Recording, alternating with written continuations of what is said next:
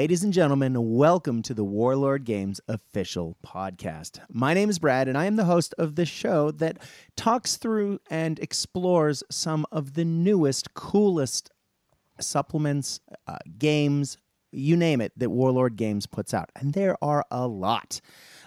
We've been sort of spoiled for choice for show topics in recent months, and this is a corker of an episode, and I'm really excited to dig in.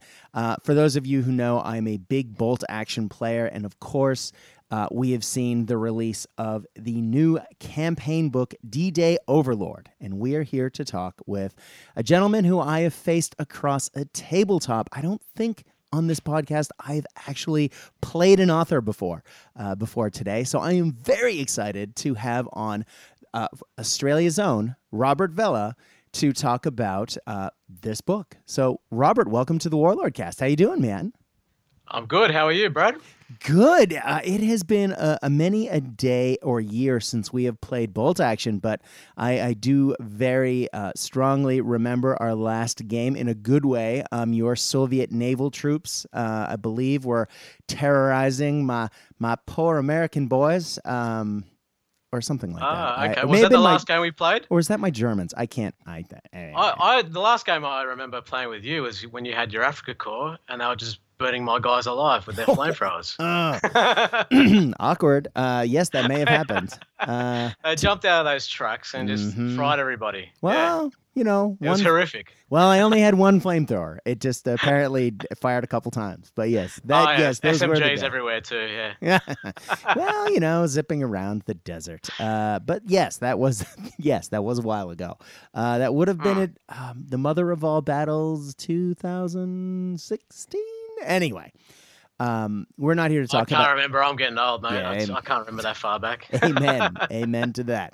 Well, we aren't here to talk history so much as we are to talk about historical supplements. So let's get stuck in. So clearly, we are at the anniversary of D-Day, the 75th anniversary of what was the largest naval operation air landing in history up until that point. And I think it still is. Yeah. It still is. They did plan something slightly larger for the Japanese home islands, but then it never actually happened. So That's right. So, and I always wondered, has it been done? But I guess you would know anyway. One of these things that the host should not talk about. But let's talk about D-Day itself. Now, you have done a lot of research to write this book. I mean, clearly, if you look at the book itself, it's I may have joked off air that it's as thick as a phone book. I mean, this is a hell of a supplement, Rob. How long have you been working on this? And I mean, it is so thick. There's so much history in this. Talk to us about D-Day, man. Okay, to be honest with you, I spent 4 months on it. Wow. 4 months.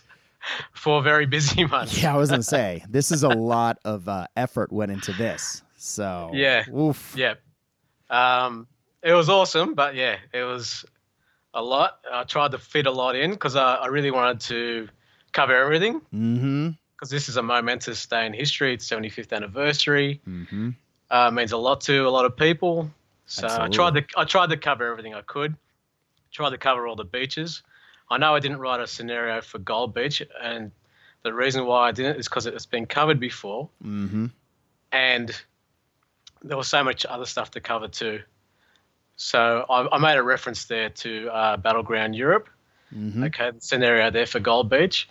But I tried to cover as much as I could. I spent a lot of time on the small unit actions with the paratroopers and the SAS. Okay, and so it's gone from one extreme to the other in this book. We've got the very small units battles with very small units. Sometimes figures are units of 2 men, up to the just gargantuan battles of the landings. So, yeah. This is a conflict that would sort of lend itself to those extremes of conflict as well. Especially, I mean, you've spaced 20 scenarios out. Well, 19, and then as that one what if scenario. Yeah. that given that it's sort of a compressed timeline, perhaps more so than almost any other Warlord bolt action supplement to date, it's incredible that you have so many missions and you've gone into such depth with them. It's really fantastic to see. Clearly you must have done a lot of research across the I don't want to say the front because it wasn't, a giant. What would you call that? The landing site? I guess. The area of operations, I guess you'd say. Yeah.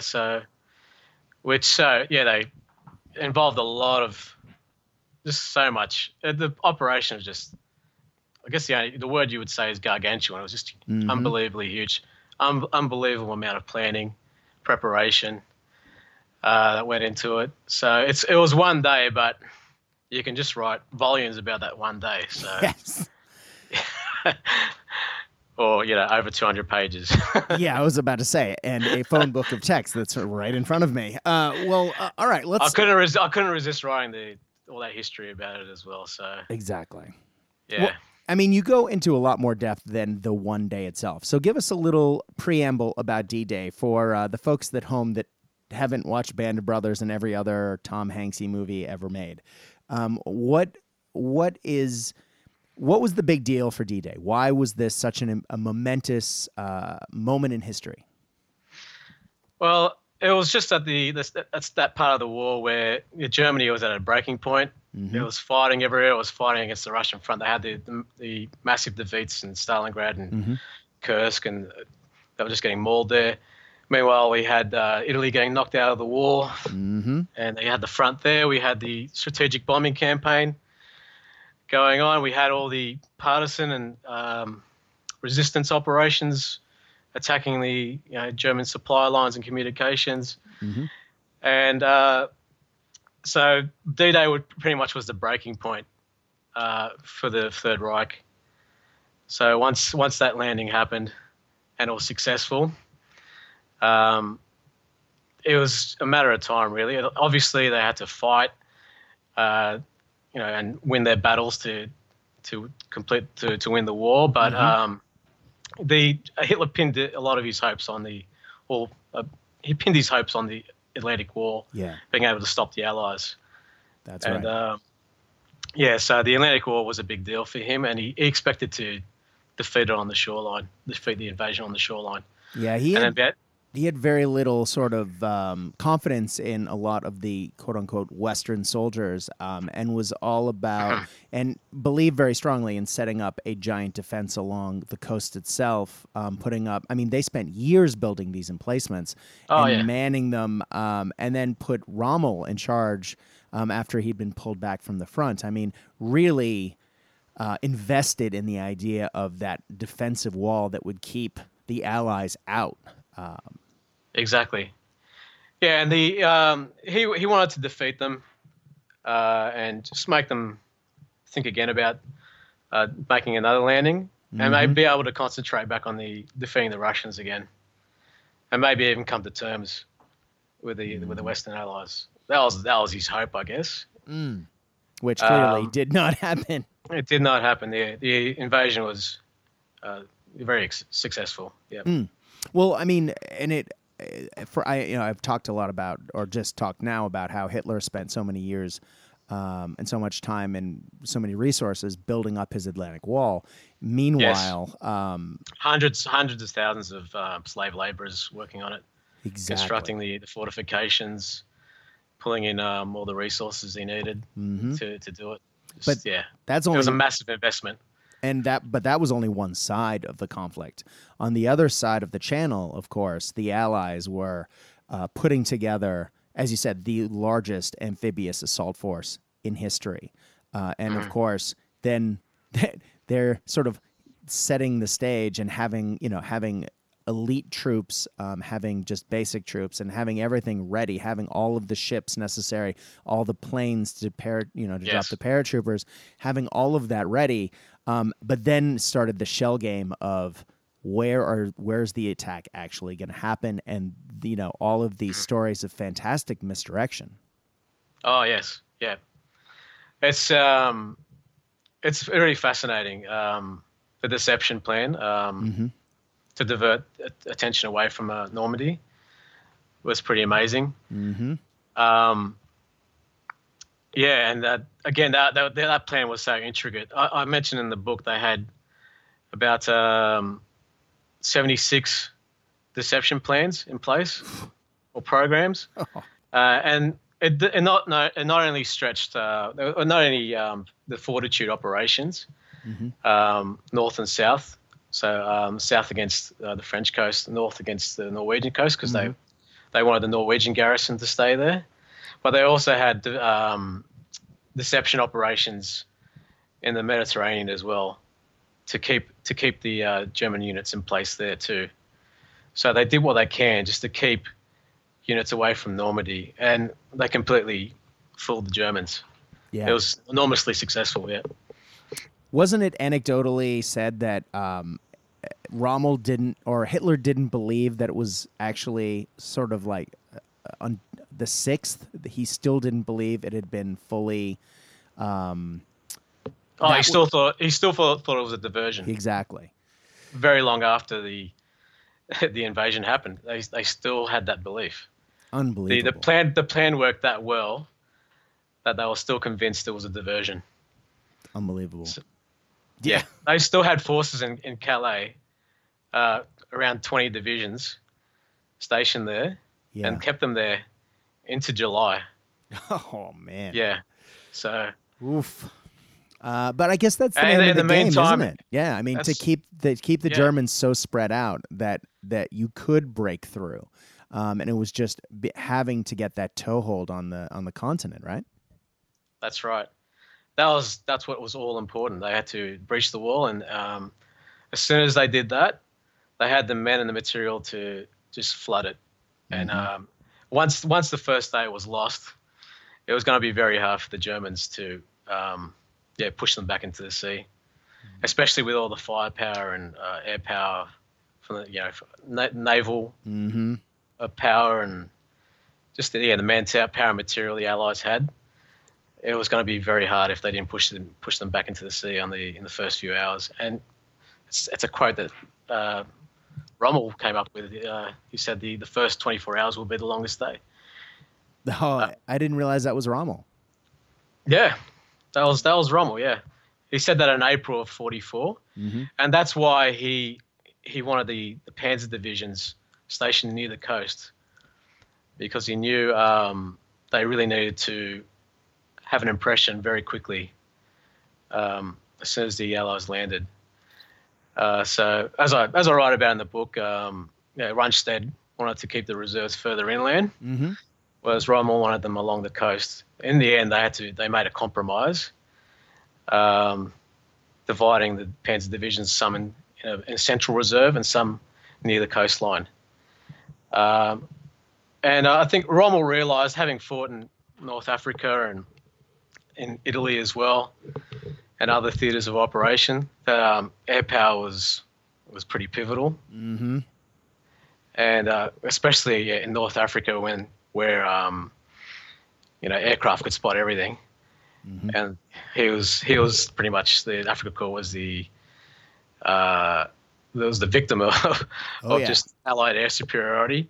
He knew it was going to be vital, because of the damage it can do to his supply lines and to movement and communications.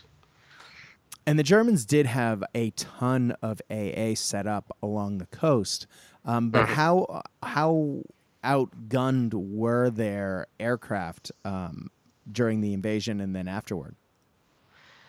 Well, look, most of their air units by that stage of the war were defending the German cities. So they had very minimal air forces in that part of the front line, pretty much. And the Allied diversion strategy worked very well and diverted a lot of their air units away. They used window. They used in the first few hours of the invasion, they used the window technique to divert aircraft away, and they used that technique to also pretty much create a phantom fleet off the coast of Calais. So, and they also used Window to fake an air attack on German cities and French cities.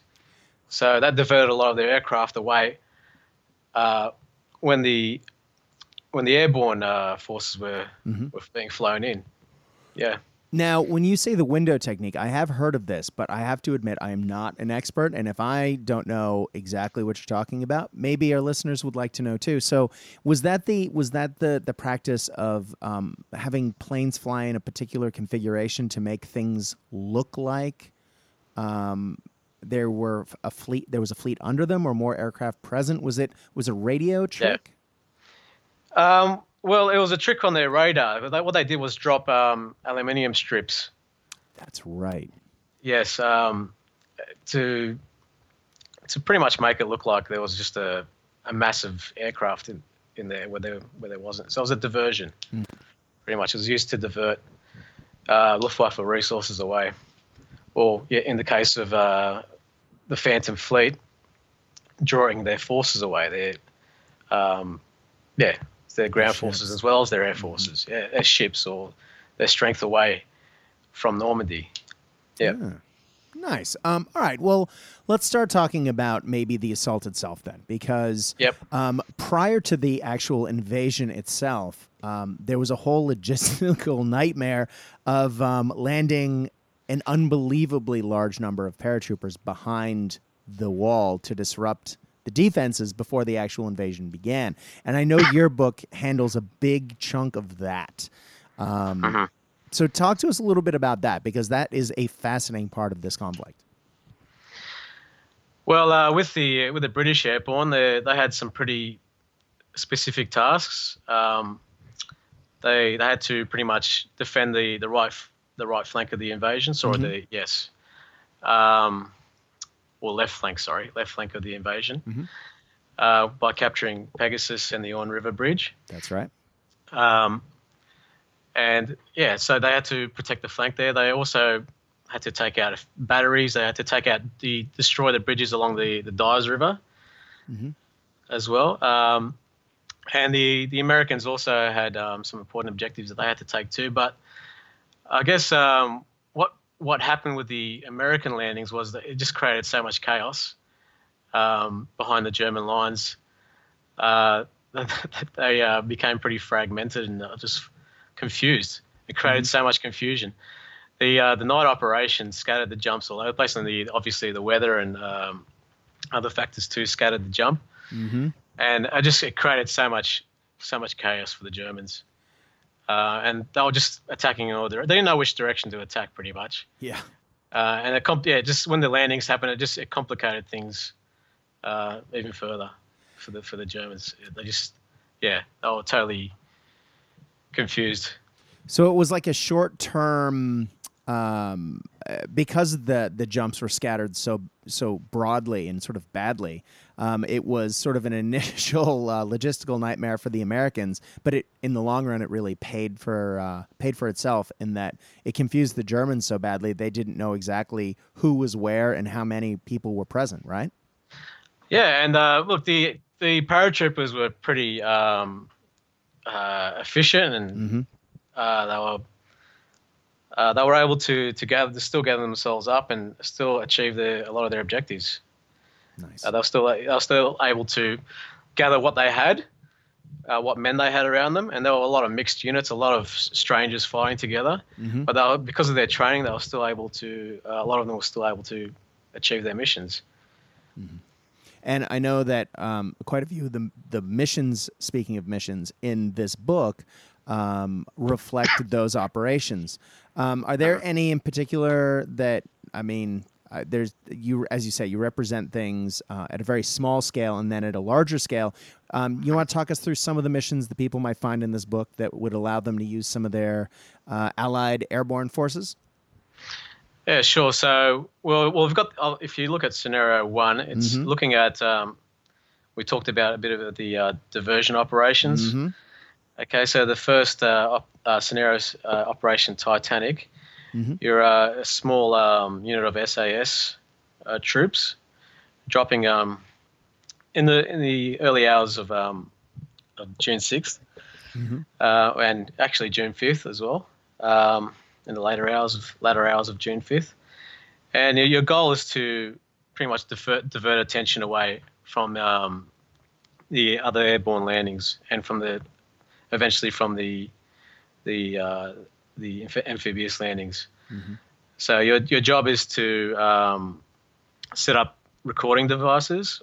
So they were dropped in with the dummy paratroopers, which I'll talk about as well.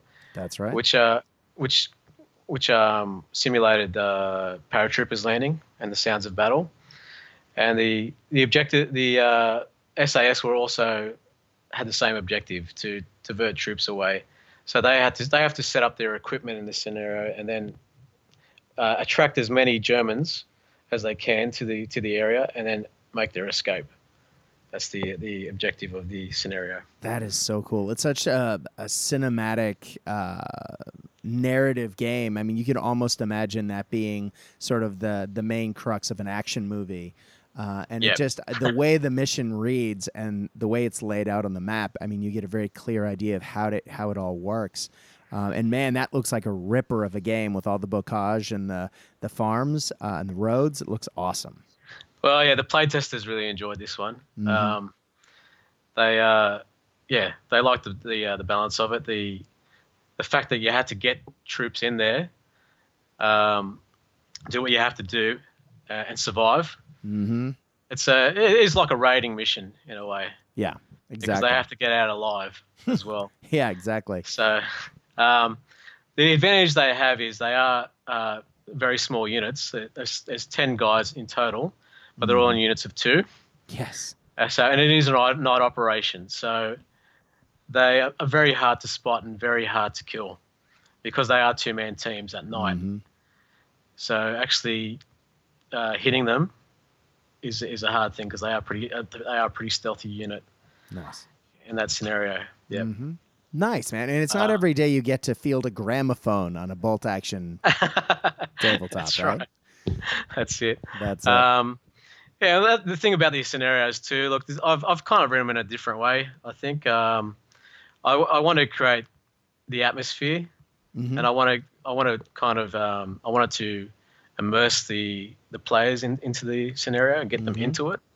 So I've kind of, some of them I've created a bit of a narrative, a little bit of a story about what's going on. Yes. It's all history. Obviously, it's all historically based, but obviously I've dramatized it a bit as well. Yeah. Yeah. Well, yeah. I mean, you kind of have to, given the. It is a game, right? Exactly. It's a war game. But it is based in history as well. But yeah, you want to make it exciting. It is a game. You want to have fun. That's right. As well. Well, then I know it moves on into Operation Tonga, which was the British airborne operation. And there's a series of British airborne missions, which is pretty cool because a lot of what is talked about in other, source books or, in media, it tends to be the American paratroopers. But I was really happy to see there was some very solid British focused missions, which is great. Yeah. And usually with the British, people tend to focus a lot on just Pegasus Bridge, and I do focus a lot on Pegasus Bridge. There are 3 scenarios on it, okay? Yeah. Everything else is only 1 scenario because it is an iconic action, I guess, of D-Day. It is very iconic. I did borrow a lot from scenarios written by John Lambshead. But I kind of I changed it a bit and I added to it. So I thank John for letting me do that. But also, as you can see when you look at the book, I'm holding I spent a lot of time. I spent a lot of time on Merville as well because you did that action. Well, that action a lot of the time plays second fiddle to Pegasus Bridge. So I actually went a bit overboard with that one. I've created a lot of units for it because the one thing I noticed with Merville, Lieutenant Colonel Otway created all these specialized units for the operation because it was a very difficult task that he had, and everything pretty much went to crap. he only got like less than a third of his force gathered together for the operation, and they were pretty he was pretty much in despair, and he thought it might be suicide. Yeah, but his men had such high morale, had such good training that they followed them there, and they managed to do it. They did pay heavily, in terms of casualties, like 50%, which is extremely high. That's unbelievable. But they still achieved their objective, which is a testament to them, really. I did a lot of research on that particular one, and I listened to interviews with Lieutenant Colonel Otway, some of the other participants as well, and it was a pretty amazing pretty amazing battle. So that's why I spent so much time on that one. And in the end, they did, even though they suffered all those casualties and suffered all that adversity on the way in, they did successfully silence the Merville battery. That's right. Yeah, which, without explosives. Yeah, right? They did. They pretty much had everything they needed to succeed. They didn't have access to. So they didn't have any heavy weapons. They didn't have any explosives. They couldn't signal the gliders coming in.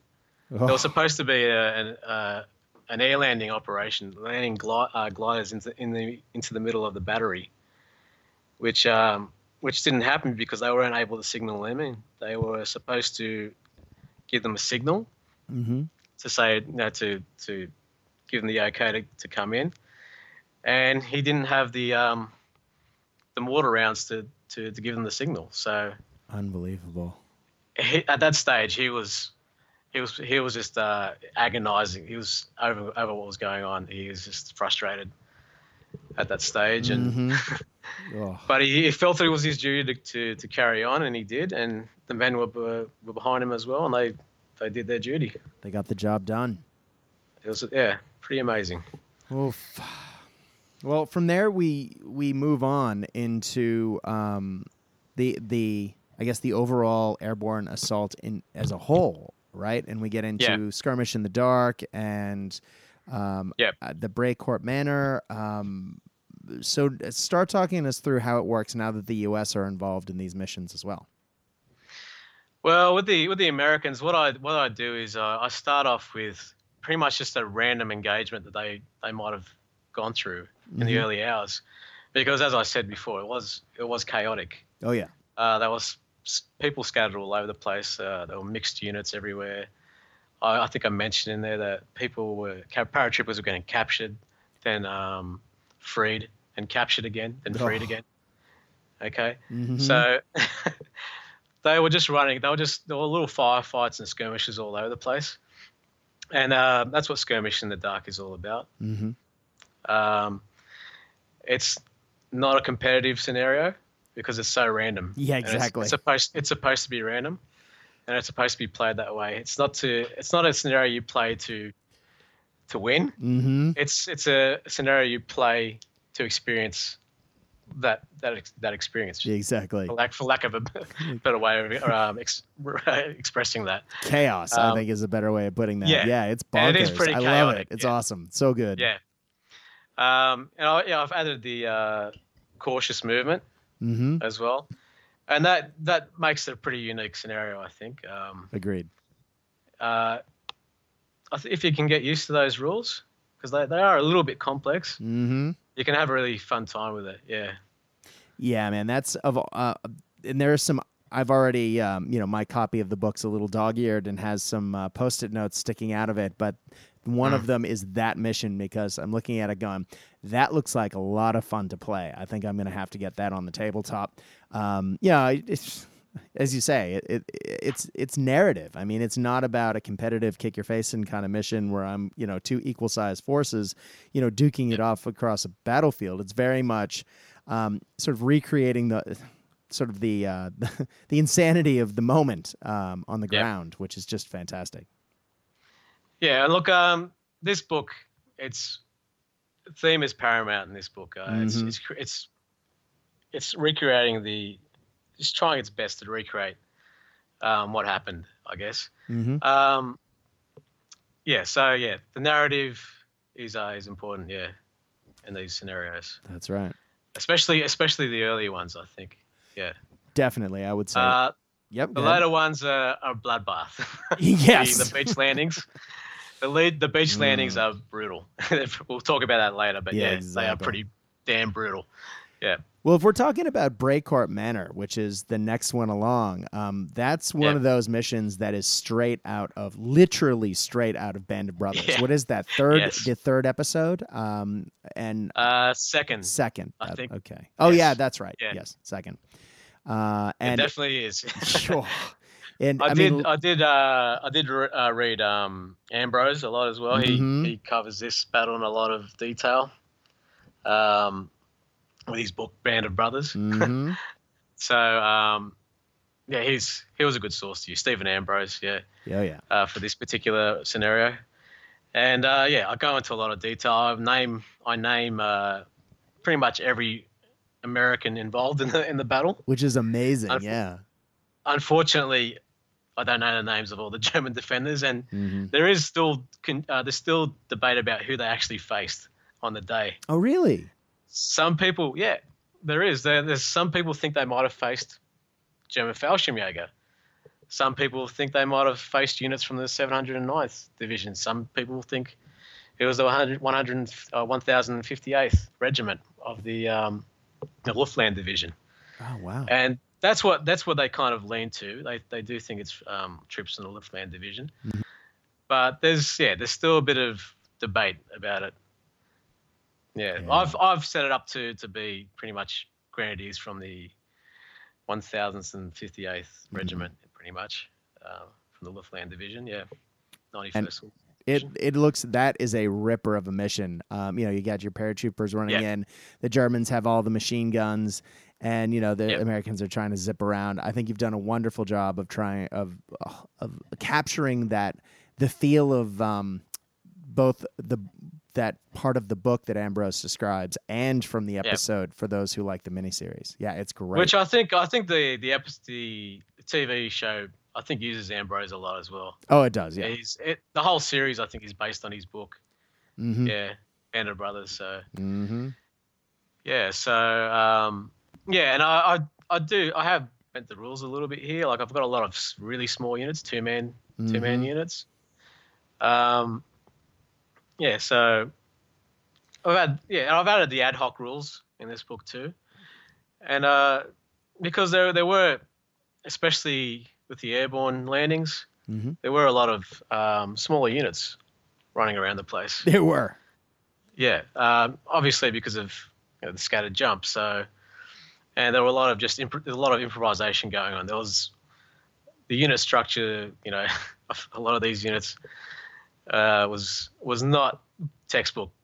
No. So you've got a lot of smaller units and a lot of nothing was what it was supposed to be, pretty much. Exactly. So yeah. Well, right on. Well, then we get into a I don't want to say a much larger, but a slightly larger, at least table, more terrain in Objective XYZ, where there's an assault in a village, and I looked at all those buildings and went, "Wow, that's a lot of buildings." Yeah, which is This is a pretty crazy one. Yeah, again, I mean, these missions. I had to put this in the book. I had to put this one in the book because when I was a kid, I read about Staff Sergeant Harrison Summers when I was young. My grandfather had the whole set of those World War II Time Life books, and one day I read the D-Day one, and they talk about this operation, Objective XYZ, and Harrison Summers, and I just couldn't believe what I was reading when I was reading it. Yeah, it was pretty amazing. It really captured the imagination for a kid. When you, for sure. So I had to put this in there. So for folks who, my own personal thing. For folks who aren't familiar, who was Summers and what did he do that was so spectacular? Because his story is pretty awesome. Well, he was sent by the pretty much the battalion commander to take on this this hamlet, this village here, Mm-hmm. which was garrisoned with over 200 men from artillery units that had been bombed out of their positions and set up shop there, with a small force of 15 men.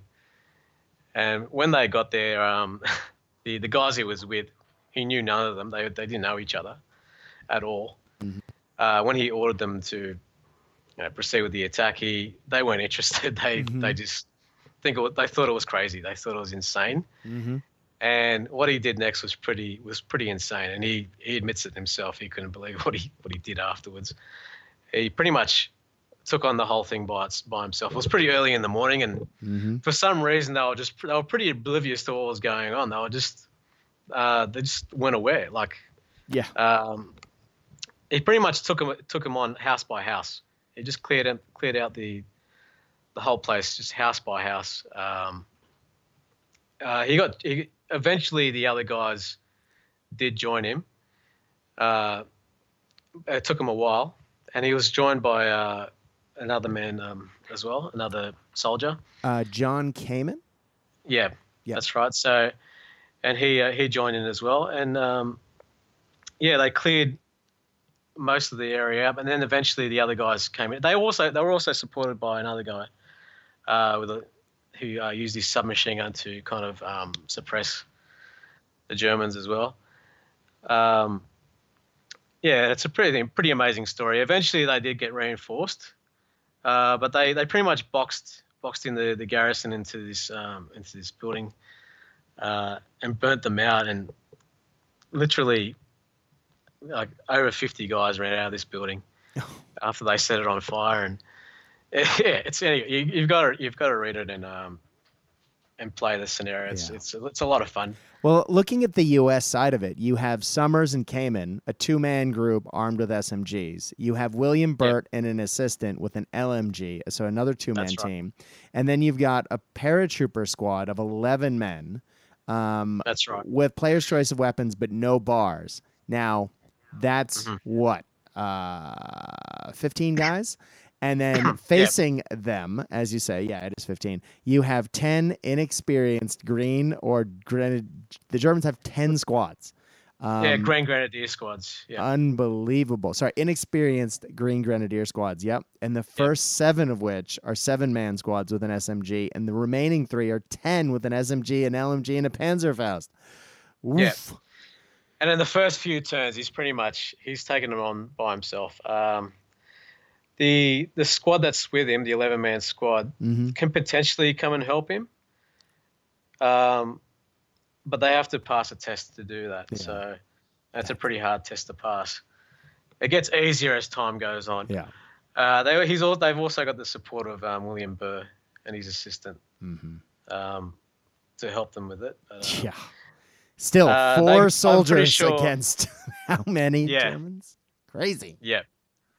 It is pretty crazy. He gets that rule too, where he can actually just kick the door down and stand at the doorway and just strafe them with his submachine gun. Yep.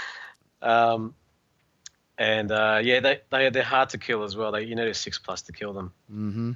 So because they were pretty much blessed on that occasion, they both survived it. So.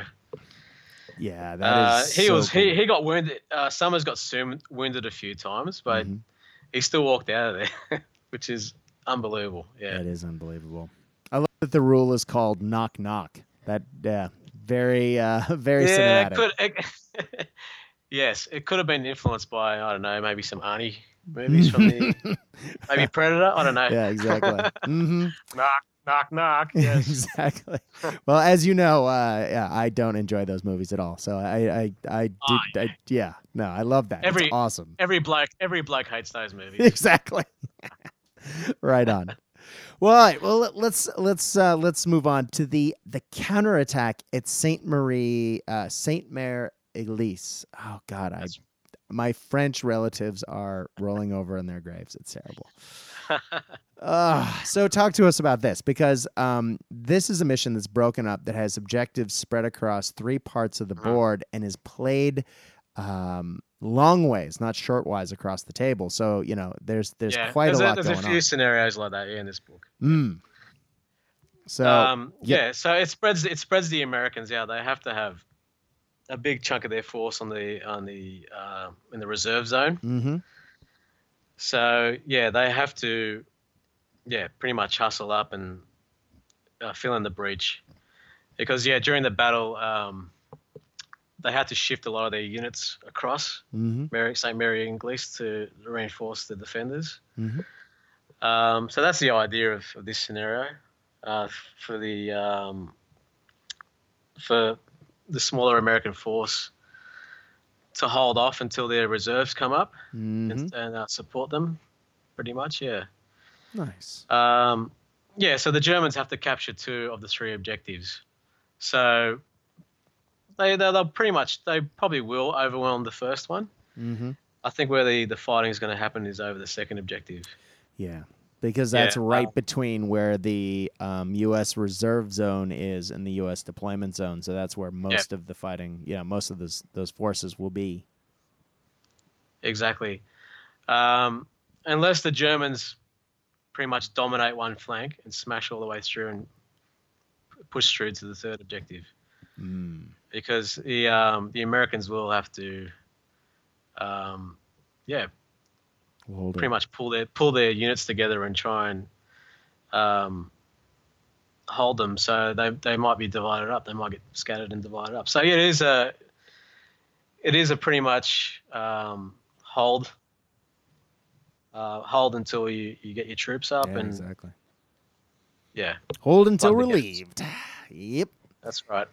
It's a bit of a theme in this book. It is. Oh, man. Especially in those early missions. Now, there's one last mission before we start getting into the big battles, which is Nouvelle Alpine, which, again, is a small, in some cases, named U.S. force facing up against 1,000 points of German field division, which is with 2 extra Stugs. Yeah, man. Yep. Oof. Yep. So pretty much the idea here is to hold for as long as possible, because that's what they had to do during this battle. Yeah. What happened was originally a whole battalion was supposed to hold this part of the northern part of St. Mary Inglis, which included this hamlet here. And what ended up happening was, with the counterattack, a lot of their forces were diverted back to the other side of St. Mary Inglis, the southern side. But what Van der Voort did, he was their battalion commander. He left a platoon in this hamlet to defend it. Well, they first took the hamlet. There was very small German opposition. Then they had to defend it, and we're talking about like 40 guys versus, at first 250. Oof. Then reinforcements came in as well. Oh. And they did it for 9 hours before they had to retreat. They had 16 guys left, and they barely got out. They almost got surrounded. They did get support from another platoon which came up to help them escape, and they managed to get out. So the point of this scenario is they have to hold the crossroads, or that area there, or the little hamlet, as long as possible, and try not to get destroyed doing it as well. So, because there are 2 ways the Germans can win. So they can do it by either capturing the objectives, or just hurting the American forces enough just for them to just have to abandon the position. Oof. Yeah. So cinematic. I love it, man. So cool. Yeah. So they're gonna get a beating. They're gonna cop it. They just have to hold as long as possible. Hold out, man. Just hold it. That's it. Well, Rob, I think it's about time we got to the big show, so to speak. The big kahuna battles that everyone sort of knows D-Day for. I mean, the big explosions. Yeah, exactly. The ships. The gargantuan explosions. Yeah. Oh man, nothing like setting up a giant fortified beach and then, pointing all the guns out to sea, and then the Americans and other allies, basically pulling up, e-brake sliding their battles, their destroyers sideways and firing all the guns at point blank range at the ground. Yeah. Ugh. Firepower. These missions make my head hurt just at the logistics of how big they are. So let's talk about the beach, the beach landings. Where do you want to go, from man? one extreme to the other. Exactly. Yeah, one extreme to the other. No names, we got the people small here. unit stuff, and then we got these massive, brutal battles. Yeah. Mm-hmm. Well, talk us through, man, because as you say, Omaha's covered it in other books, but I know you provide some great history and some context in the book itself. But talk to us about what is in the book as far as mission-wise that people who are excited to play these epic battles can look for. Okay, yeah. Well, the German side of things is just a lot of fortifications, a lot of guns, and just fortifications, minefields, barbed wire, just tons of it everywhere. Trench lines.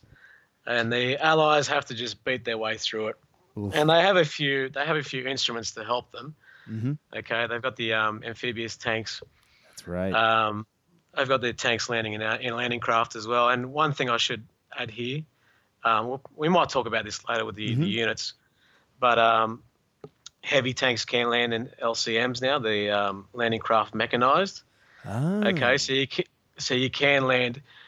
Look, they landed in LCTs, but it's just those. If you were to actually use an LCT, they're just too big for this table size. Yeah, 6x4 foot table. Yeah.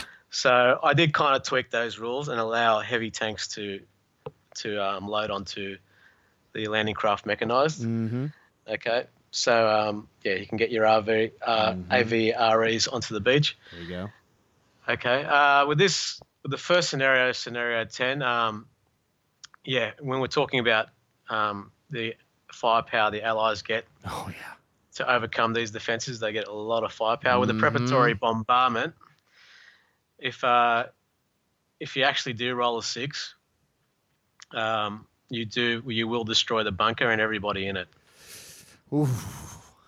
And the reason why that's in the rules is because that's what happened historically. It was pretty much the only beach where the Allies' opening salvo, or the opening air and sea bombardment, was very successful, which really helped the landings, and which led to the lower casualties on Utah Beach, around 200 casualties compared to the thousands on Omaha, which is a massive contrast, really. Between the two US beaches, one from one extreme to the other, the light casualties and the success of Utah, and the bloodbath and the grind that was Omaha Beach. Yeah. So the opening bombardment was very powerful. And should I talk about the naval forward observers? Yes, you should, because I know a lot of people looked at that and went, "What?" Yeah. Well, when you were talking about theme, that's I had to represent just the overwhelming firepower. You did. The Allies had to break open the Atlantic Wall, pretty much. Mm-hmm. So that's why I've added that unit. Some reviews I've read have said, maybe you shouldn't use them in standard game. I wonder why. They are pointed. Yeah, exactly. The points have been given to them to make them more expensive. Mm-hmm. Maybe I should have pointed them more. I don't know, but it is pretty expensive. It might not go off though, like with all of these observers. So, and they could get assassinated by a sniper. Mm-hmm. That's the thing. But if it does come in, it is pretty devastating. I was more talking about, it's not every day that you're going to have, a guy pointing out a naval assault gun, firing point blank at a beach in the middle of, I don't know, Kursk, if you're playing in that exactly. It just doesn't fit, right? Well, that's why, it is limited to to D-Day. Yeah. To this, I guess. Mm-hmm. Yeah. So do you want me to Yeah. talk about that briefly? Yeah, hook it up. Okay. Yeah. So pretty much, it's similar to your standard artillery observer, Mm-hmm. except there is a new line to it, pretty much, where Mhm. if you roll a 5, it's a near miss. So 1 to 4, you're pinning them in the same way as you would with the standard artillery observer. Mm-hmm. But if you roll a 5, it's a near miss, and so you're still pretty much hitting infantry. I think it's a 2-inch template for infantry. Mm-hmm. Okay. For tanks, you roll another dice. If you roll 1 to 4, it's just pins. Mm-hmm. But if you roll a 5 or a 6, you're going to flip the tank. Actually, no. 1 to 4, you get superficial damage on your tank. Sorry, you do. You get superficial damage. Mm-hmm. 5 and 6, you get destroyed, because pretty much what happens is the massive, just explosive power and the shock wave of the shell hitting, the force of it will actually flip the tank over and roll it over and pretty much knock it out. Yeah, it's astonishing. Which is pretty much what happened Mm-hmm. with these naval bombardments in Normandy. Yeah. And on D-Day, the force of the explosion was enough to actually flip, tanks over 50 tons over, like Tigers and Panthers, and so it's pretty devastating. That's a hell of an explosion. That's right. We're talking very heavy caliber shells here. Yeah. So that's what this pretty much simulates. Mm-hmm. Well, you have a bunch of missions that sort of cross those different beaches and simulate the different fighting environments on them. And then, of course, and I was so happy to see the assault at Pointe du Hoc on here as well. Yes. Where you have to have that. Yeah. Yeah, exactly. You have to have, I tried to cover all the divisions that were involved with the landings. Obviously, as I said before, Gold Beach has kind of been covered before, so I didn't cover that one. But yeah, with Omaha, I had 2 scenarios covering both the 1st Division, Infantry Division, and the 29th Infantry Division. Another thing about these scenarios too is a lot of them emphasize the individuals involved in these battles. So, for example, we already mentioned Harrison Summers, with Lord Lovett, and Dutch Coder as well. Dutch Coder is a very central part of Scenario 12, I think it is. The Get Off the Beach. That's right. Okay. Even the title of it's centered around him. So that focuses on the leadership the Americans had. The pretty strong leadership they had to get the troops motivated and to get them off the beach, which is where they needed to be and out of the kill zone. Definitely. Because they were just getting hammered there. So, and if you've noticed there too, so to create the atmosphere and the theme, the Allies come in 2 waves with their landings, and the first wave will get hammered. Yeah. A lot of the time. Yes. We'll just get hammered. Yeah. And and we've got the special rule. We've got the Navy on the horn, which allows you to use the forward naval observer multiple times. Okay. So, and you pretty much do need that to, well, not need, like it helps you a lot. Yeah, it helps you a lot. It helps you a lot to get you off there. A lot of them have that for free too. Some of them have free tanks as well. For the American beaches too, it is harder for them because they have to cross more sand, and sand in this book slows down your movement. That's right. So, yes.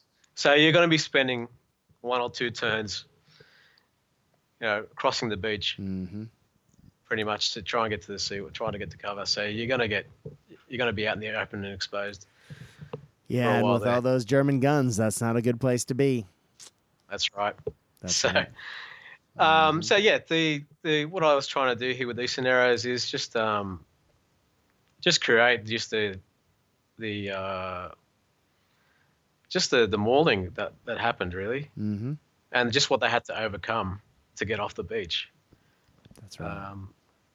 Yeah, so that was the theme of these scenarios, the beach landing ones. Well, it is great to see several scenarios where you actually see Canadians. Canadians are often, sort of not discussed or shuffled under the British umbrella in bolt action, but to have actual British Canadian assault platoons and Yep. Canadian explicit lists in this book is just awesome to see. Yeah, well, I've combined them because they played they had a whole beach Juno. that was allocated to them. So I combined them with the British because they did use the same equipment, okay, but they played just as an important role as the British in the landings. That's with right. the landings in Juno. So I did make a recommendation for their national rule, okay, which focuses on them being pretty aggressive assault troops.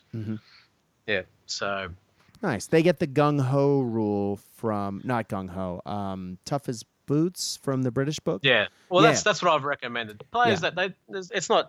it's optional. Mm-hmm. If players feel that something else suits them better or suits a specific unit they've researched better, they can use that as well.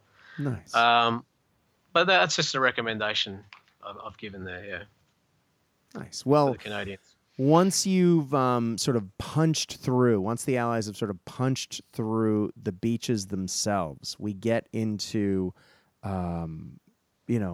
a series of missions that sort of simulates the battles of the Germans trying to push the Allies sort of back onto the beaches and to keep them out of the countryside. How in depth did you want to go with those when you were writing this book? Given that when I guess the focus itself is the lead up to and the beach assault, but it is an important part to once you've got that toehold to get a bit of your foot in the door, so to speak. Yeah. Talk to us about that process. Yeah. Well, there was still a danger that they'd be driven back into the sea. There was the 21st Panzer Division deployed right near the beaches, just up the road, pretty much. But what happened there was they were pretty much sent on a wild goose chase. As I talk about a lot in the book, there was a lot of confusion with the German command structure, the way it was put together. Absolutely. Okay, the strategic reserve was under pretty much Hitler's control, and the 21st Panzer Division pretty much was under that umbrella. So they didn't really get operational orders until late in the morning. That's crazy. Pretty much. So they committed local attacks against the airborne troops. Okay, but they weren't able to pretty much counterattack the main British push from the beaches until late in the afternoon, which is covered in scenario 18. 18, yes. Yeah. Sounds about right. Yeah. Liebesay Wood. Yeah, that's right. Okay, and that's the the counterattack on the 21st Panzer Division. Which was pretty much they still kept on going. What happened during this battle was they hit the British. They got a pretty bloody nose, but then they just kept on going, and we're stopped at a ridge further inland when they called it quits. That was battle group Ranch, I think. No, Upland. Sorry, Upland. There was another battle group divided the British beaches. The British beach at Sword and Juno, the Canadian beach. But they actually ended up retreating as well. They actually made it to the sea, but they kind of got freaked out by seeing these glider troops land behind them and decided to pull out of there as well. Understandably, So, it's not probably a great idea to have enemy troops deploying behind you when the wall is coming at you, so to speak. And so, you don't want to be between a rock and a hard place strategically. I found, So pretty much the counterattack failed to drive the Allies into the sea, but it did stop the advance on Caen, which was an important D-Day objective for the Allies. And it stayed out of their hands for a very long time. That's right. Pretty much behind Caen was tank country for the Allies just to keep on advancing into the interior. Mm-hmm. So it was important. It was probably the most important strategic objective of the day, or tactical objective. Yeah, that's right. And it was the one that they did not achieve. Oh yeah, so we should talk about scenario 17, Pegasus Bridge, hold until relieved. Mm-hmm. It was one we had a lot of fun with, especially with Lord Lovett's special rules when we were playtesting it. Should I talk about Lord Lovett's rules? Absolutely. Lord Lovett and Piper Millen. Mm-hmm. He's a character. Yes, he was. He's one of those British characters you admire, and you just have a bit of a giggle to yourself, or just have with a smile on your face when you hear the stories and you read the stories about him. That's right. Pretty amazing character. Yes. He was pretty much just strolling around the beach and inland on D-Day, attracting a lot of gunfire and just shrugging it off. Yeah, it was pretty much going about his mission with a bagpiper next to him. Yes, called Piper Millen, just playing bagpipes, just throughout Normandy, and people just couldn't believe it. When he actually reached Pegasus Bridge, the paratroopers just could not believe what they were hearing. They thought they were losing their minds pretty much when they were hearing bagpipes being played. So it's a pretty epic part of D-Day. Yes. So Lord Lovett definitely has to be in this book. So the rules for him, let me just find it. Well, while you're finding that, if you really want to attract a lot of gunfire and a massive assault, bring your own bagpiper.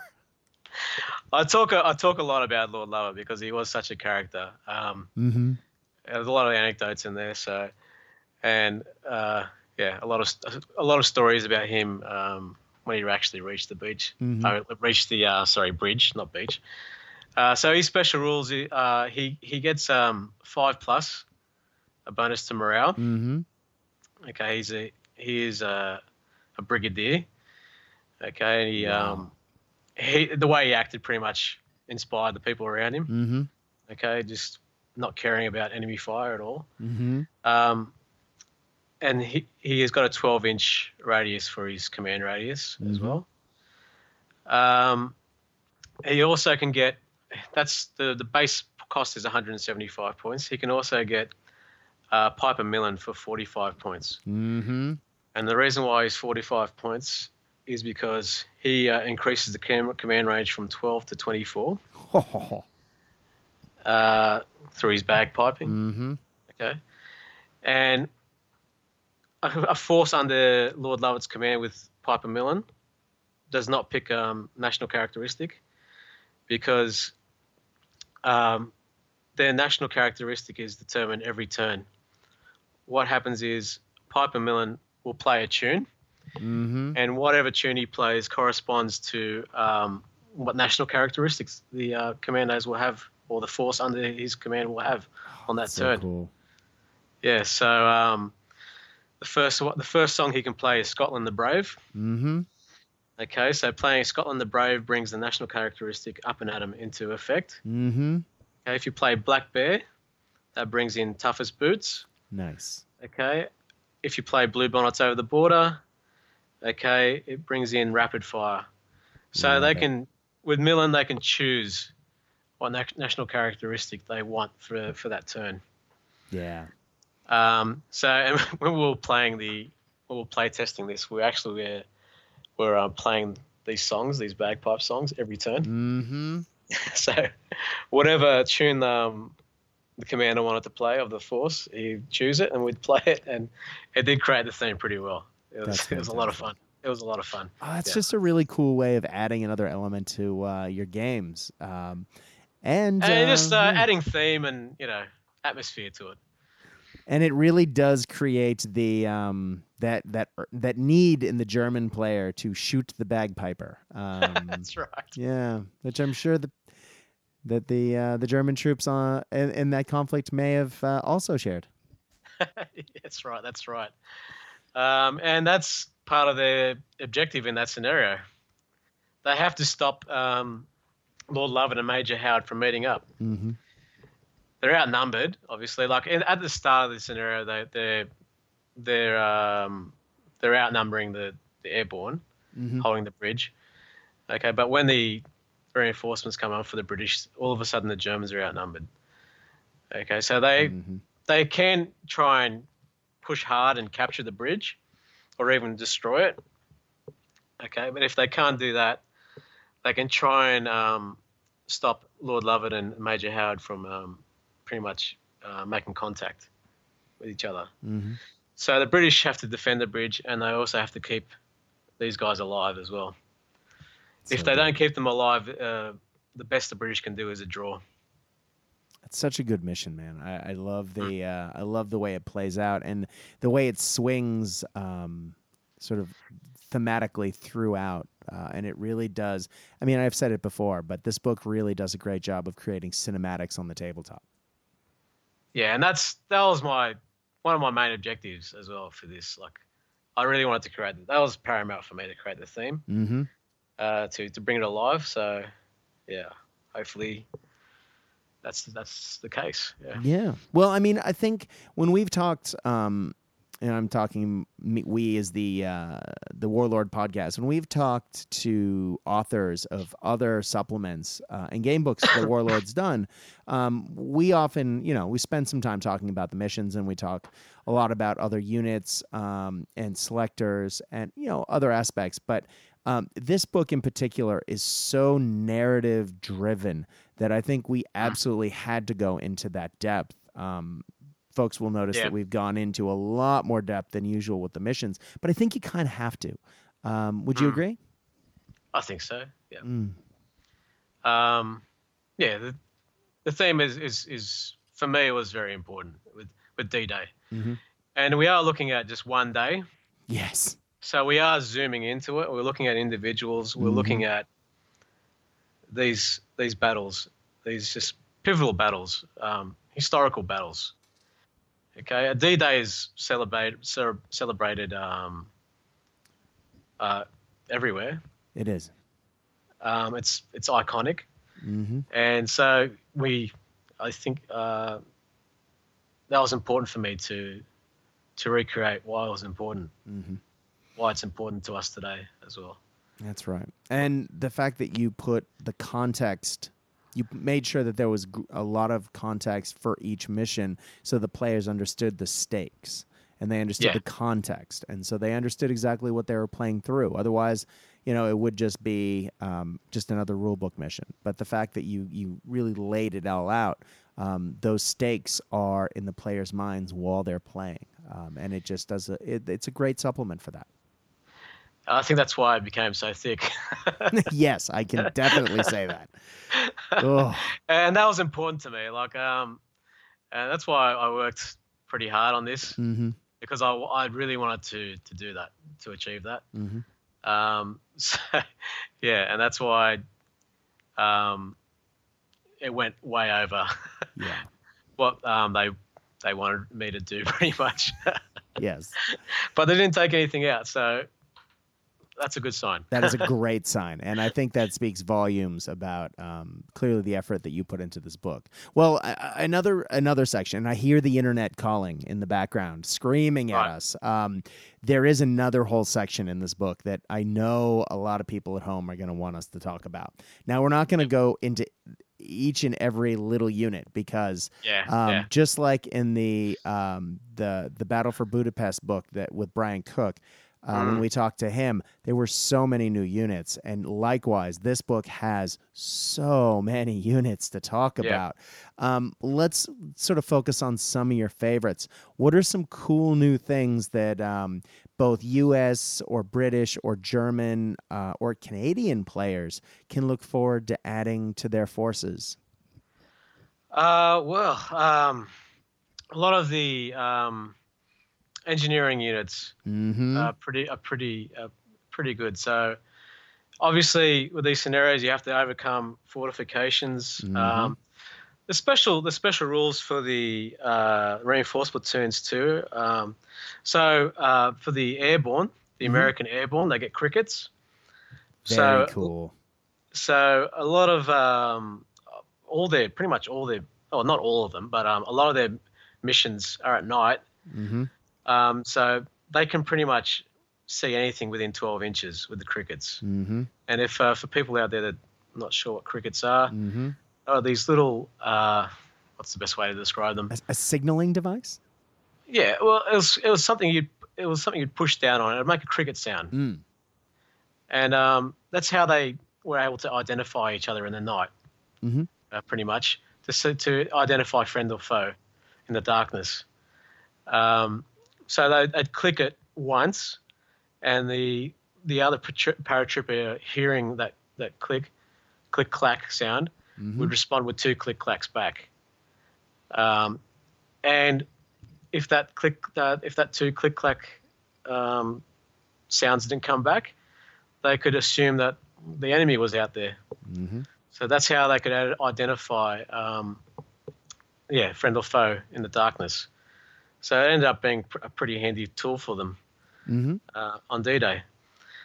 If you're looking at reinforced platoons too, I think the American beach assault forces have access to a lot of bazookas. Yeah, they do. A lot of firepower. Yeah, which they did historically, and they've got that special rule where they're able to hit bunkers more easily, and they actually get HE against bunkers, which and they did. Bazooka teams did have access to HE rounds as well. They did historically, so that's in there as well. The German units, there's a lot of weird and wonderful vehicles. Yeah, there are. There's a lot. So, and there's those French tanks with the rocket launchers, the multiple launcher on there. You get the option to get that. So we've got so pretty much what happened. There were a lot of these Panzer training divisions scattered around Normandy. They were actually had to be pushed into the front line.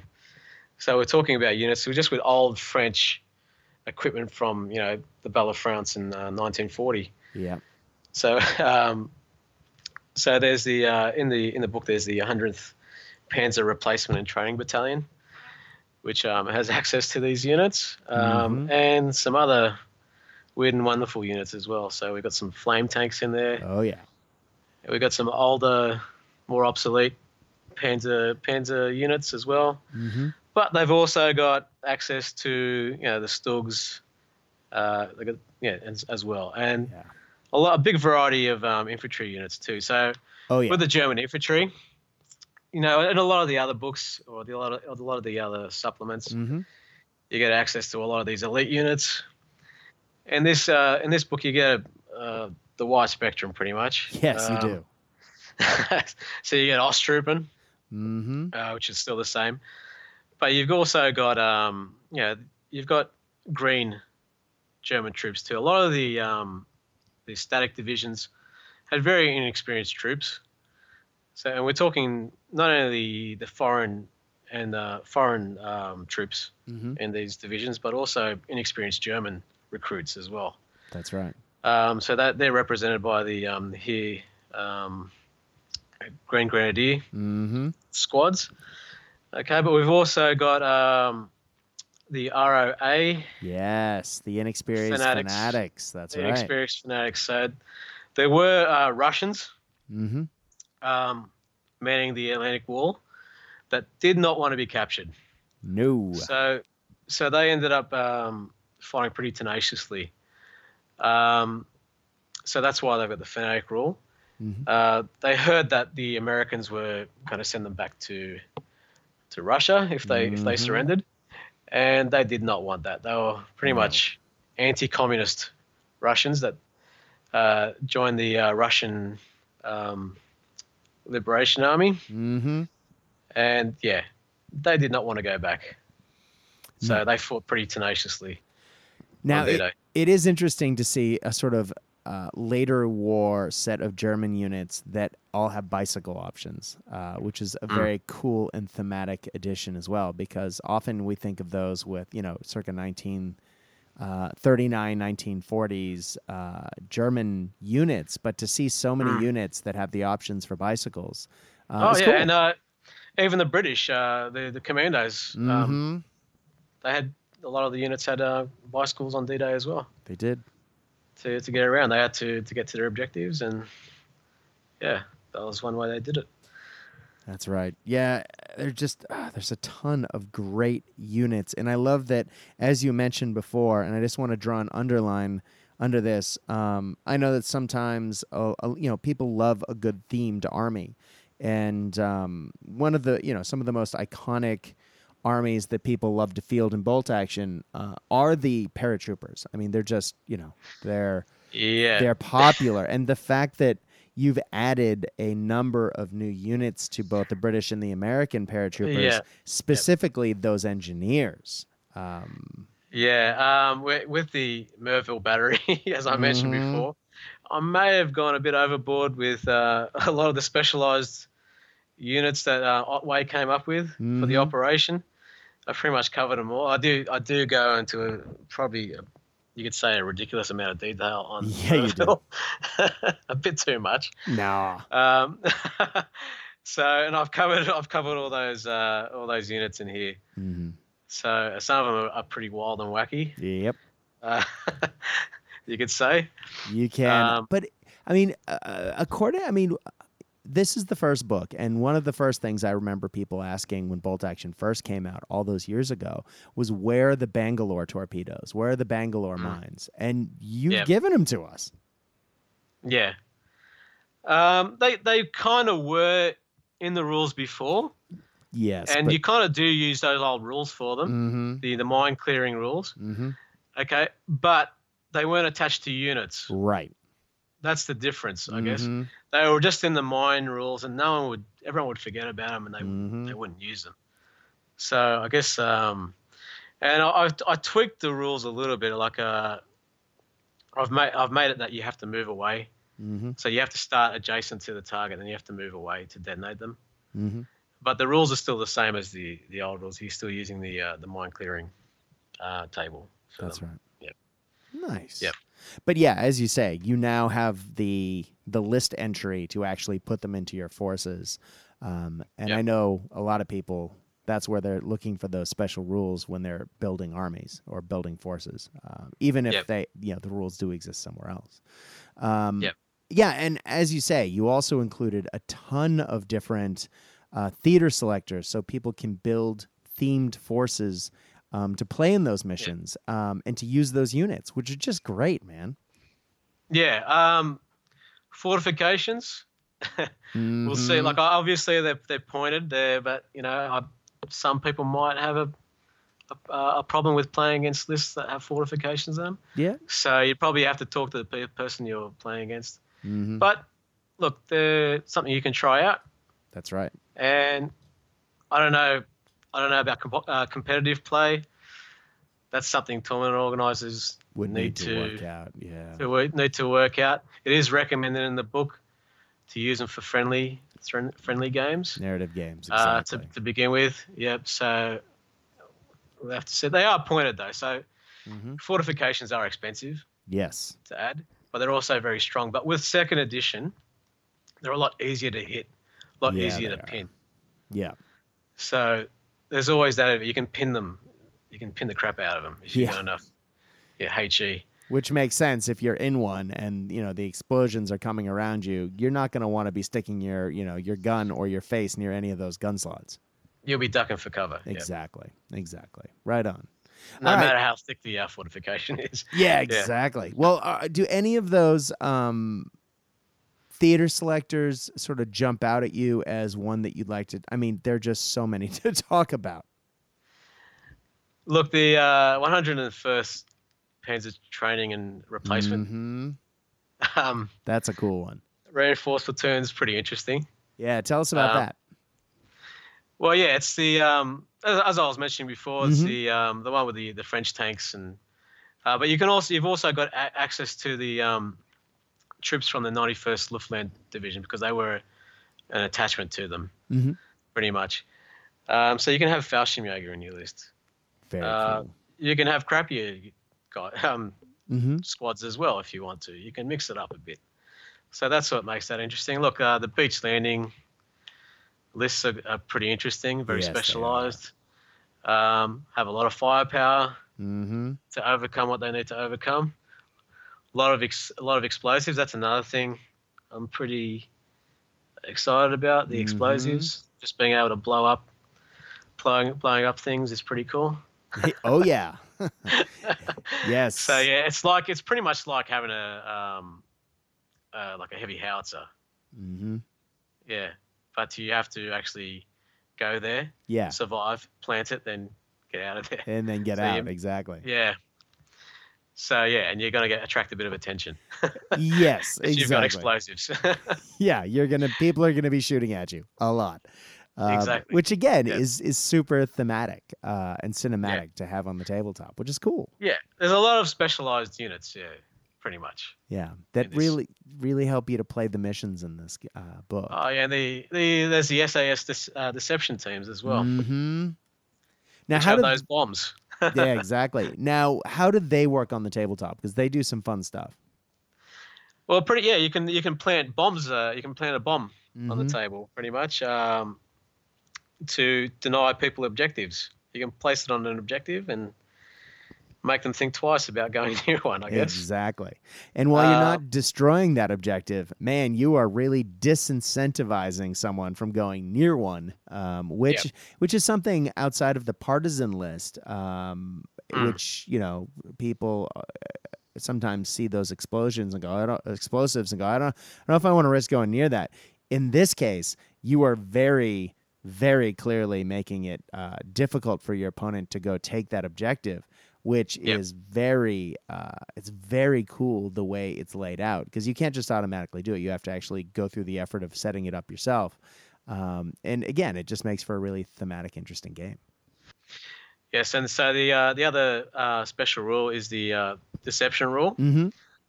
Okay, which makes it harder for reserves to come to the table. They get another minus to their order test. Okay, and if you combine that with the campaign special rules, it's bad in itself. Yes. But with the air superiority special rule,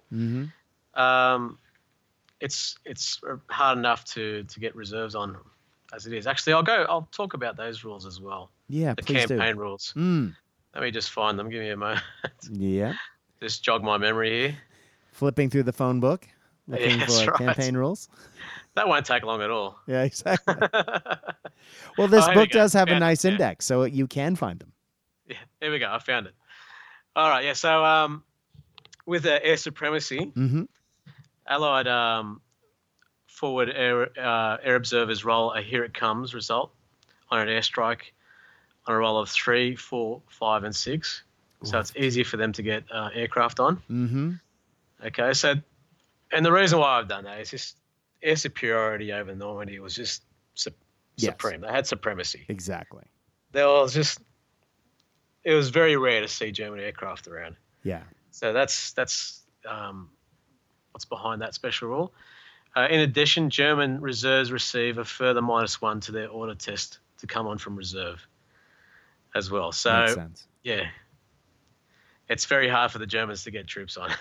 Yeah. In this book, just because of they pretty much had taxi ranks of aircraft just waiting to swoop down on something and just attack anything they saw. So the Germans had a very hard time shifting troops around. And I talk about that with I've got some rules apart from the rules in the back for the characters for a German character early on in the book after the Utah scenario. Mm-hmm. And if you read his story, it just talks about how this soldier just got on D-Day. He got attacked so many times by aircraft. It was just ridiculous. So just every time he retreated or every time he moved, he was a target for an air attack. So, and I put that story in the book just to show just the dominance they had over the battlefield, the Allied air forces. There's also the ad hoc rules. Mm-hmm. Look, a lot of times in these World War II battles, unit structures would change depending on what was going on. Often on the spot. Exactly. So if a unit received heavy losses, they're not going to be at full complement of what they should be in the field manual. So these rules are good for that kind of situation. Mm-hmm. Okay, if you can use them to represent a battered unit, you can use them to represent paratroopers that are scattered all over the place and only have a few men in their squads. So that's the purpose, and for D-Day, it's thematic. Yeah, to have these rules. Yeah, and common in that situation. Yeah, exactly right. I think it was pretty common in any theatre of war, really. Mm-hmm. Especially one as just brutal as the Second World War. Exactly. Yes, it's true. We got very good at killing one another. Sadly, in that situation. Yeah. Mm-hmm. Well, I think our time is sadly almost up. But, I mean, clearly, if you, the listener, haven't sort of got the point yet, my jokes about it being a phone book size book, it is a massive book. And we haven't even properly gotten into the bocage rules, all the other mission-specific terrain rules. There's a ton of special characters.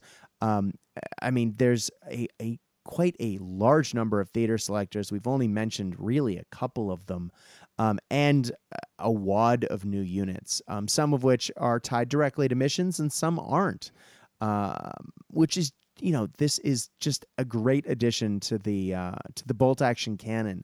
And though this book, I guess, has a heavy lean towards narrative play rather than quote unquote maybe competitive play, I think there's stuff in here for everyone. I think it's a really great book, Rob, and thank you so much for coming on and talking to us about it.